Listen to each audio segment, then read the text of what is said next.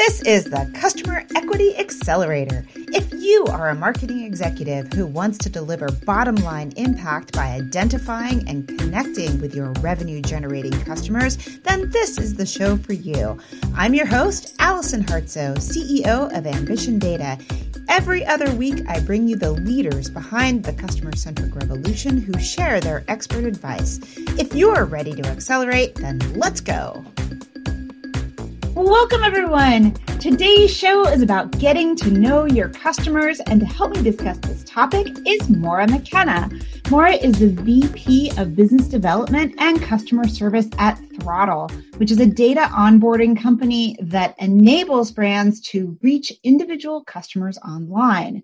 Maura, welcome to the show. Thanks for having me, Allison. So could you start by telling us a little bit about what is a data onboarding company? I'm not sure everyone understands that. Sure. So kind of in short, Throddle and other data onboarders in the space really pride themselves in making data actionable for their clients, either their own first-party customer data or working with other trusted data providers in the space in order to look at things like audience segmentation, in order to activate media campaigns, measure ROI of campaigns from a post-analysis basis, and really just try to understand the data that clients have permissioned them to use and use it to reach those clients better and make better business decisions for outcomes that make sense generally for their C-suite.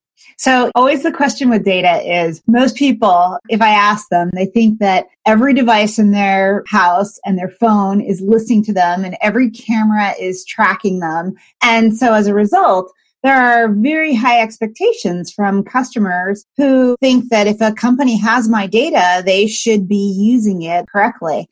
What is the actual state of customer data within those companies today, do you think? So you hit on what we refer to as the creep factor. And yeah, there's definitely some creep factor involved when you're talking about things like my phone's listening to me and then I saw an ad on Instagram, or is Alexa always on and they should know these things? Or contrarily, people don't recognize that when they sometimes make a trade-off for ease of use of an app, of a program, even sometimes like to get a newsletter that or a coupon that might be of interest to them, that they're making a trade-off and that there is some data collection happening. From a creep factor perspective, I don't think it's nearly as prevalent as people think, but there are definitely companies looking at you, Amazon and Facebook and Google, that have some inherent things that default in their technologies and their apps that when it asks you, do you want your location data on at all times or only when using app? When it asks you, do you want to leave your microphone on or allow camera access? That's changing the flow of data. And though it's convenient, I think it comes with some questions consumers have to ask about who I'm permissioning this to and how they may use it.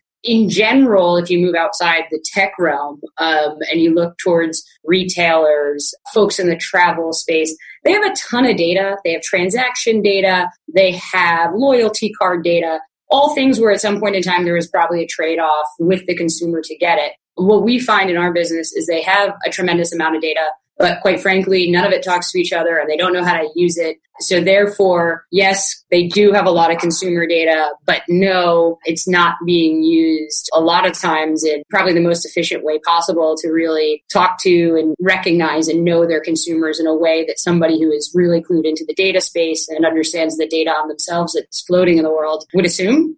So it's twofold for and it sounds a little pejorative, but for informed consumers about data and that trade-off, they would expect to be treated a certain way, I think, by clients and have their data used in ways that enhance their user experience, enhance offers, personalization. For those that are a little less understanding of this environment and all the ways in which when you check a little box because you want to enter a contest, what that means, it's a little scary that their data is floating out there. And I think they misunderstand how it can negatively impact them and that the threat, though real, is not nearly as crazy as people, I think, would like to lead certain populations to believe. Yeah, I think most of the companies that I have had experience with, they definitely collect data, but the point you made about the data doesn't talk to each other and it's not being used effectively is a very salient point. So even though somebody may be collecting your data, the fact that they can personalize for you or they can make a good offer for you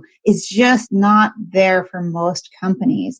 And so the question I wonder is, why is that? What is it that's the missing piece that these companies have all this stuff, but they're not able to get it to go? Yeah, so I think there's a couple of things at play there, right? If you look at businesses that have been around for a long time, and we'll look at retail and travel in particular, obviously there's significant data in places like in the financial world, credit world, healthcare world, whole different set of privacy guidelines, things of that nature.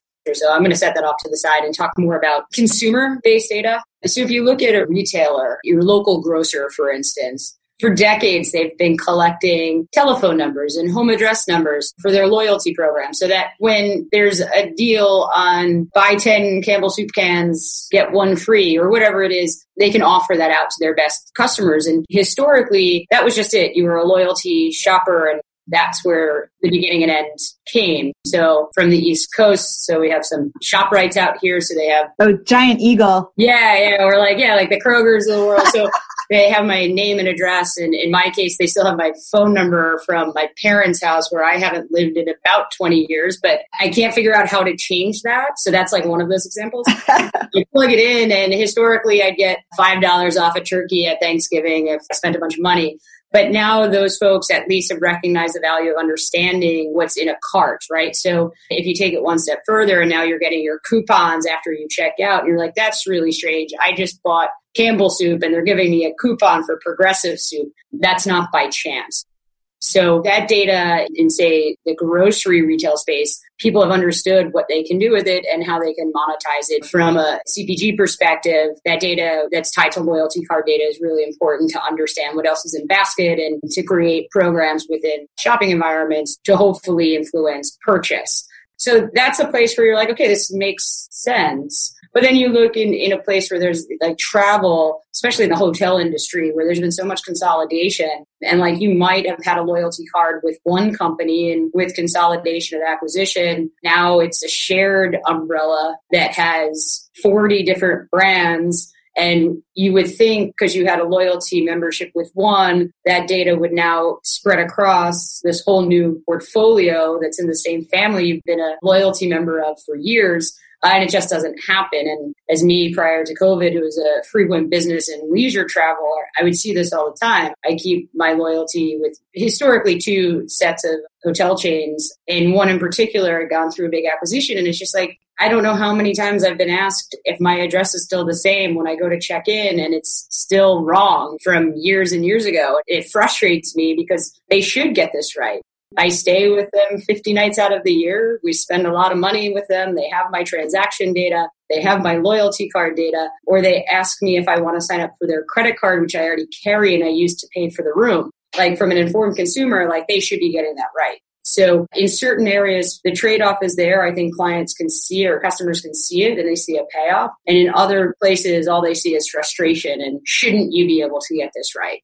So it's the job of folks like us at Throttle to help them look at those data silos, look at the data they have available to them, distill it down to a common link, in our case, a persistent ID that allows them to maybe recognize more in one silo of data that is also more in another silo of data that historically they wouldn't have been able to pull those things together because maybe I used a different email address. Okay, Throttle is a fairly new company, and there have been companies that notoriously Axiom/LiveRamp and many others out there who are these gigantic database providers who have been trying to provide this information for so long. Why can't I just contract with one of those providers and fix this problem? Why Throttle? Why now? So a couple of reasons. One, just given somewhat new entrants into the space. So we've been a standalone company since 2016 with decades worth of data experience behind us from our C-suite on down. And what you find with some of these larger companies is that sometimes the cost is just too cost prohibitive. So monster organizations publicly trade it, and that's one hurdle. So there's a lot of clients that need this and the pricing is just too insane. And so they need to have an alternative. It's not to say that's our focus. We have Fortune 10 clients, but we have the ability to be much more flexible than some of these larger organizations. Secondly, for large organizations such as some of the ones you named, the structure of how data comes into their environment and gets processed and gets spit back out in a lot of ways has to be templatized, because that's just how they grow. If everything is custom, nothing is nearly as efficient as it should be. Our focus has always been on meeting clients' data needs where they are, which means like, let's talk about your data flow. What do you have currently? What are you doing with it? How do we architect a solution outside of just pure data onboarding? So from a true identity resolution standpoint, that works with what you have today and where you want to go tomorrow, rather than forcing clients to conform their practice to what we offer. I want to pick up on that for just a second because it's really important. I see this a lot of time with tools, and there's this rigid structure. And what basically has to happen is the burden becomes the company's burden to take in that data and customize it and figure out how to shoehorn it into what is needed. And this is a very time-consuming process. It's a hidden expense that you never see come in until your team is like, how do I deal with this? How do we get value out of this? And then a year or two later, people are saying, why did we sign a 7-figure contract when no one is using this? Because it's like trying to shoehorn information through. And I have seen that firsthand. It is hidden and it is important. Yeah, and it's why it's really important for us to spend a lot of time with clients on the front end of contracting to really understand the architecture that they're working in and how we can help that given what they're working with to make the data more useful to them in a more timely fashion so that they can get to the thing they need, which are those insights, be it with their own customers or their own business practice or media activation on behalf of their clients to move product, influence consumers, whatever their end goal is. We try to take on that from the front end so that we can move to contract and move to the outcomes the client wants to see as soon as possible and not have them run up against what you've experienced. The other thing too, and like you mentioned a cost, and I'd say a threefold cost. One, there's the cost of the contract. Two, there's the cost of time because you didn't understand necessarily what you were getting into. So you thought you might be able to build a product using this in 2 quarters and it's taken a year. So that's been a time suck that's had another impact on your business. And then there's just the resource strain where some of this data stuff is really complicated. And if you don't have the staff that can understand it and deal with it, then you have a resource challenge as well because you either have to go and hire to deal with it or you spend a lot of time trying to educate in order to make it work the way you think it needs to or should. And these are not particularly interesting engineering tasks either. This is more like grunt work you're trying to bring through so that you can get value. So I think it's important to call out that it's not just engineering resources. It's things that your engineers don't really want to be doing in the first place. Right, exactly. But they're the ones that have to do it. Yeah, exactly.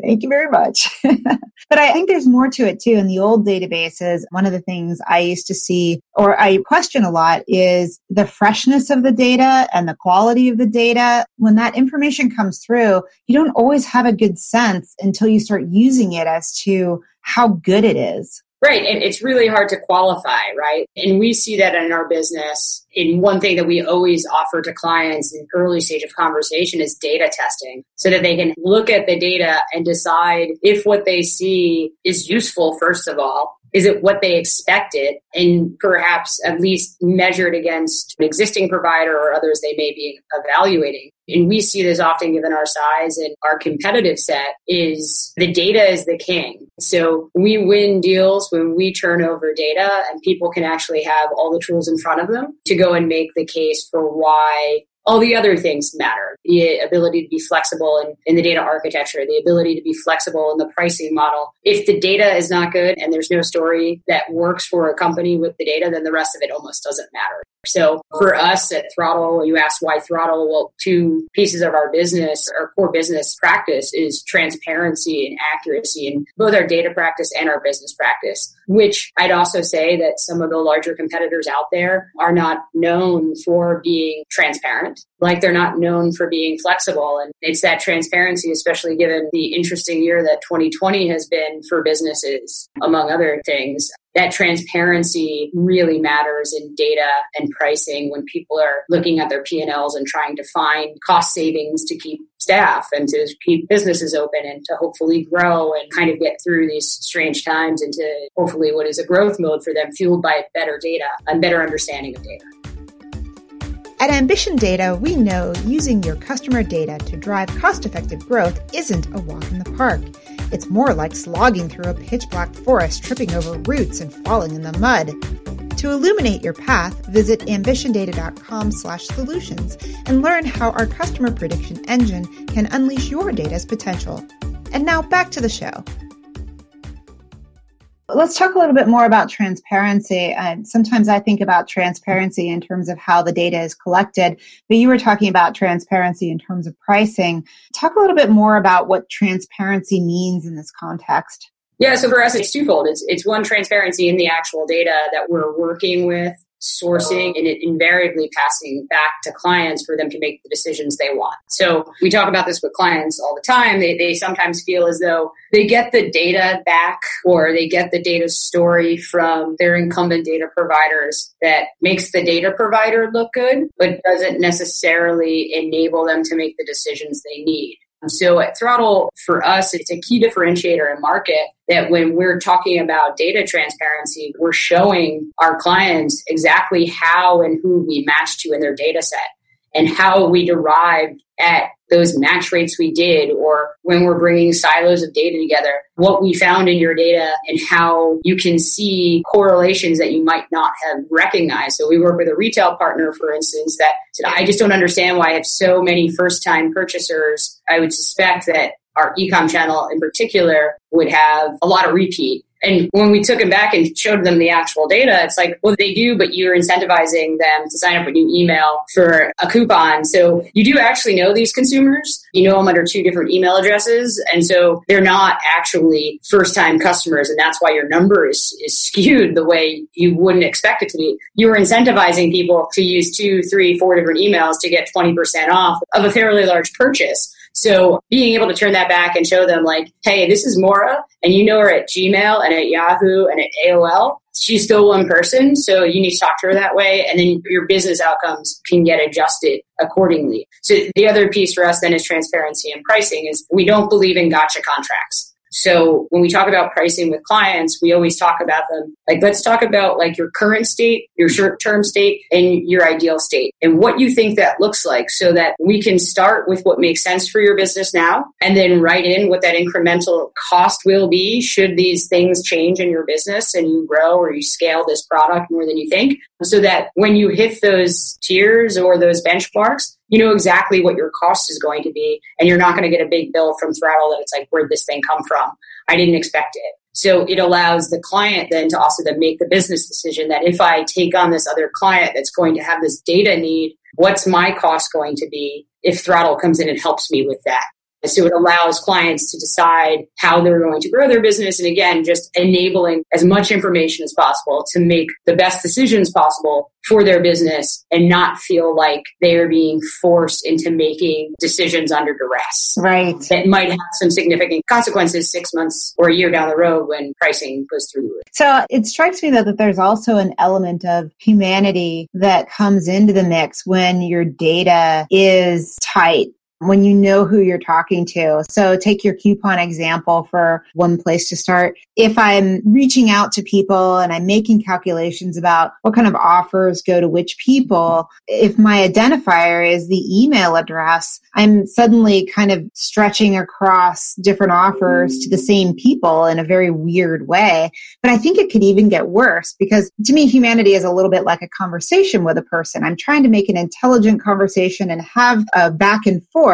But if I don't really understand the data, then I might actually worsen the relationship with my customer. Are there examples that you know of where somebody is making a bad mistake because they don't have a good idea about the data? Yeah, and I'll give you like kind of one we see and try to address with our clients. And then one kind of personal experience that I've had that just kind of ticked me off back to how this conversation started is that, you know, you suspect or expect that clients that have, or companies that have a lot of your data would treat you a certain way. And when they don't, like I take offense to it. So, and you asked too about the question of how fresh is your data. And one example that we see and talk to clients about and try to caution it. So our data set is really robust, right? It's not limited to email. And for us, our core competency is understanding individual identity. And that's like a true person in a real place that lives at a house that can get mail from a mailbox, email, has a telephone number, potentially has a smart TV, and understanding kind of the intersections of all of that and how they link together back to an individual. A person in a household, not a household with people. Yeah, exactly. Like individuals that exist in the real world. It's somewhat of a novel concept in the data world. But our philosophy on data is that we start at the individual, and our data set is rooted in offline data. So again, first name, last name, postal address, person in the real world. And people move, they change jobs. Like, so in our B2B data set, like things change and postal addresses change, email addresses shift, people change phone numbers. There's movement in the data. And the only way to capture that is to constantly bring in data sources. And for us, we republish our graph monthly so that we can capture those moves in data. In one piece of this, and I don't mean to go kind of grotesque, but it's understanding things like deceased records. And we talk especially with retail clients that are doing direct mail campaigns where they're trying to potentially send things to actual addresses and people. And if they haven't cleaned their data set and done some robust hygiene or had us do robust hygiene on it, I just always think of like, what happens if you send a mailing for an offer to a house where somebody just passed away? Oh, especially now. Especially now. That's a really easy mistake to avoid.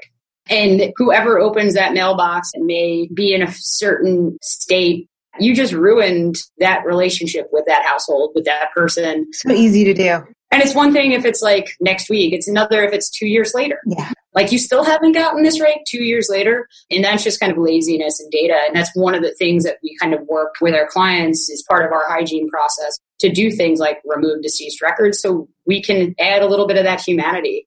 And then for my personal example, I'm not a paid spokesperson for Stitch Fix, but I hate to shop. So I was an early adopter to Stitch Fix. I still look forward to my boxes, but one time in particular, to the same mailbox and address that I get years worth of Stitch Fixes delivered to, there's this beautiful kind of embossed envelope one day in my mailbox. And it was this kind of letter from the CEO telling me about how great the Stitch Fix community is and how I should consider joining. And it's just this, they just know their consumers so well. And it was this whole faux CEO letter about how well they know their consumers. And then it ended by offering me a chance to try out a membership. And that really frustrated me as a consumer. So much so that I went and figured out my lifetime value. And when I think over a couple of years, it was close to $6,000 or $7,000. And it came to the same mailbox with the same address and the same as they've sent years worth of boxes to. So I took that as a real big miss. And like, it starts to think about like, if you couldn't get that right, you send things here once a month and you couldn't get this right, like what else aren't you able to get right? So, and that gave me a really bad taste in my mouth, so much so that I went and showed it to some of my data friends. Like, it's like one of the easiest things in the world to fix. They know who you are. They shouldn't have gotten that wrong, and yet they did. So you talk about humanity, and it's like numbers crunchers and math. We talk about math men versus ad men and mad men. I'm an English major with an anthropology second degree, and I taught high school English for a while. I come at data thinking about things like a more humanistic approach, and the numbers are what they are, but there is this ability, I think, to be empathetic as a brand to your consumer base if you actually understand and utilize the data well that's in front of you. So would you say that that is foundational as a company is trying to push forward and they're getting a lot of pressure to personalize and to make great customer experiences and everything else? Are they missing the boat a little bit by not foundationally cleaning the data or really understanding who their customers are in the first place? Yeah, it's always how we start with clients. Like, what data do you have? How long have you had it? What have you tried to do with it? What would you want to do with it? Again, it always goes back to data testing. Like, show us some of the data so we can start showing you what we find in it. Again, going back to like old school, like grocers and retailers. As a kid, I still do it now. I love contests. I will forever enter contests. I like to win contests. If there's a contest, it's an ongoing joke in my household and my parents that I'm going to enter and I'm going to win it. Haven't hit the lotto yet, so still waiting for that one. But remember back to like, as a kid, I would be like, my mom would have us shopping and like there'd be a table where you could fill out postcards to enter to win something. Well, those were all schemes for data collection before everybody moved to computers. And you think of data that I, as a kid 25 years ago, filled out on a card in Sears to enter some kind of contest to win my dad some tools for Father's Day. somebody went and keyed that into a system. And until standardization really of data started to move in terms of drop down and formatting, it's just some random person keying in hundreds and thousands of these contest entry cards. And like, if you think about data with a lot of brands, is that's the basis of their data set. And they've built from there over decades in time. There's really varying degrees of sophistication. So the first question always has to be is, what do you have? What have you tried to do with it? How long have you had it? And can we take a look at it? Because anything else stems from that basic principle. I think you look at D2C companies, they might be consumer brands, they might be CPG brands, but at the end of the day, they are foundationally data and tech companies. And so they got some of it figured out because they were able to start by putting these systems and processes in place. But the big brands that have been around for a long time, mid-tier, large retailers, travel, hospitality, you name it, they've been collecting data, but it probably needs some help. So along those lines, I saw a very interesting reference the other day, and it was about Harrah's, the casino, and they were talking, the point was from bankruptcy. In the bankruptcy proceedings, there was an allegation made that one of Harrah's assets hadn't been correctly accounted for. And the asset was a 17-year-old customer database of 45 million people in the loyalty program. And I thought that was really interesting because they wanted it to be valued at $1 billion, worth more than the real estate or any other asset.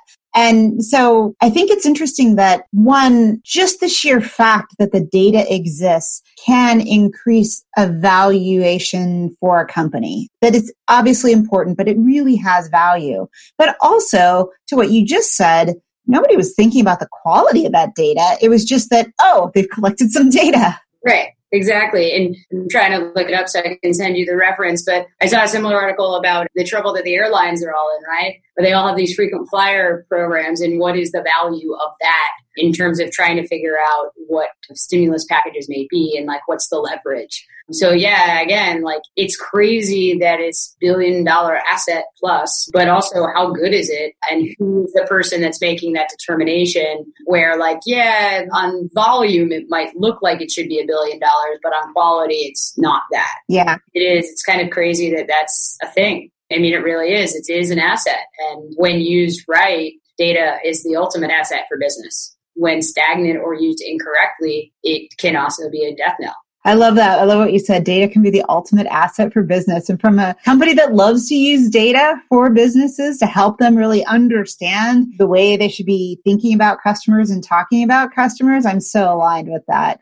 So let's say that I'm a company, I have some customer information, I'm not sure how good it is. What should I do first? How should I get started on my data as an asset adventure? Yeah, so I think that the first part is just doing the analysis of what you have and getting a baseline as a business of what's been collected over time by different potentially silos of business. Because if you think about it too, like loyalty, we'll use that again. There's probably someone along the line that was like in charge of creating a loyalty program. And they built a loyalty program in a silo without necessarily forethought that down the road it should be able to talk to other silos of data within an organization. So I think the first step is identifying what is available to you. And then I think what we run into with clients is the question of like, well, what do you want to do with the data?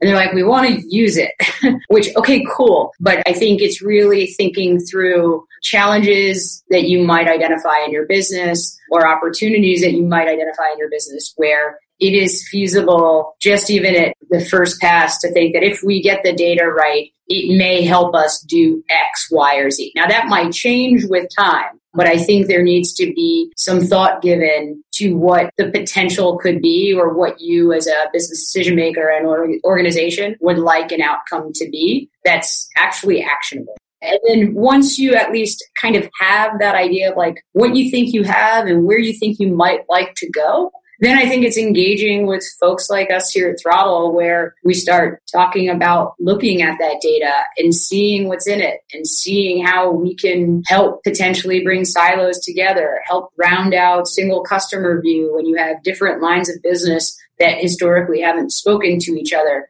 It's identifying maybe trends in the data, especially if you're looking at transaction data, where those that may be purchasing your product might not actually align with those folks that you've been targeting in your ad campaign. So there's a misalignment that the data can tell that story.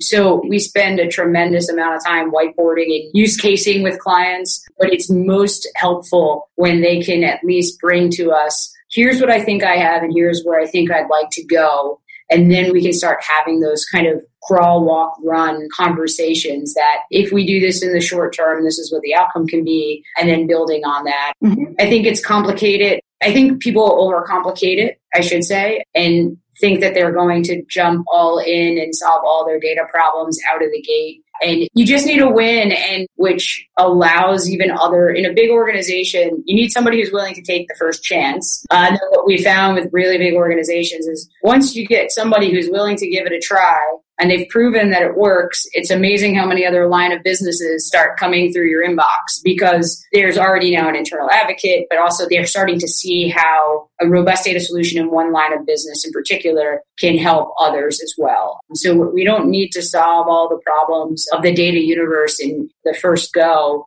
but identifying a simple use case out of the gate that can give people a win and prove that it's a worthy task that maybe over the course of a year or 18 months, it builds to that huge end goal, but it gets there one step at a time. And, I think this is where in that second element that you were talking about what do you want to do with the data? This is an area where we play pretty heavily, and we always talk about, well, if you calculate the customer lifetime value, and not saying that that is the be all and end all of everything, but at least it gives you an opportunity cost to say, if I went this direction, what would the potential be? If I went that direction, what would the potential be? And then you can start to kind of say, okay, against the kind of levers I pull, what would I get out of this system? Which is why I think the granularity of the Throttle database to be around the customer is so powerful, as opposed to being around a household, or other data sets don't always cut by household or other things. But I think that power really stems from coming at the customer level.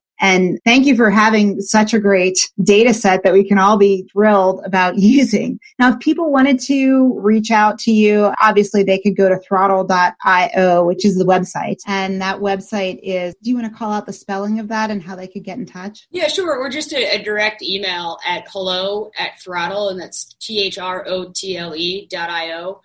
Only one T, not two T's. Otherwise, I think it comes up some auto engine company. Or you can reach out to me directly at mmckenna@throttle.io. Excellent. Everything we discussed today will be at ambitiondata.com/podcast. Moira, thank you for joining us today. It's great to hear your perspective on data and what's really driving quality data under the covers, as well as, ways that businesses can benefit from it. Great. Thanks, Allison. Really look forward to speaking with you again soon. Remember, everyone, when you use your data effectively, you can build customer equity. It is not magic. It's just a specific journey that you can follow to get results. See you next time on the Customer Equity Accelerator.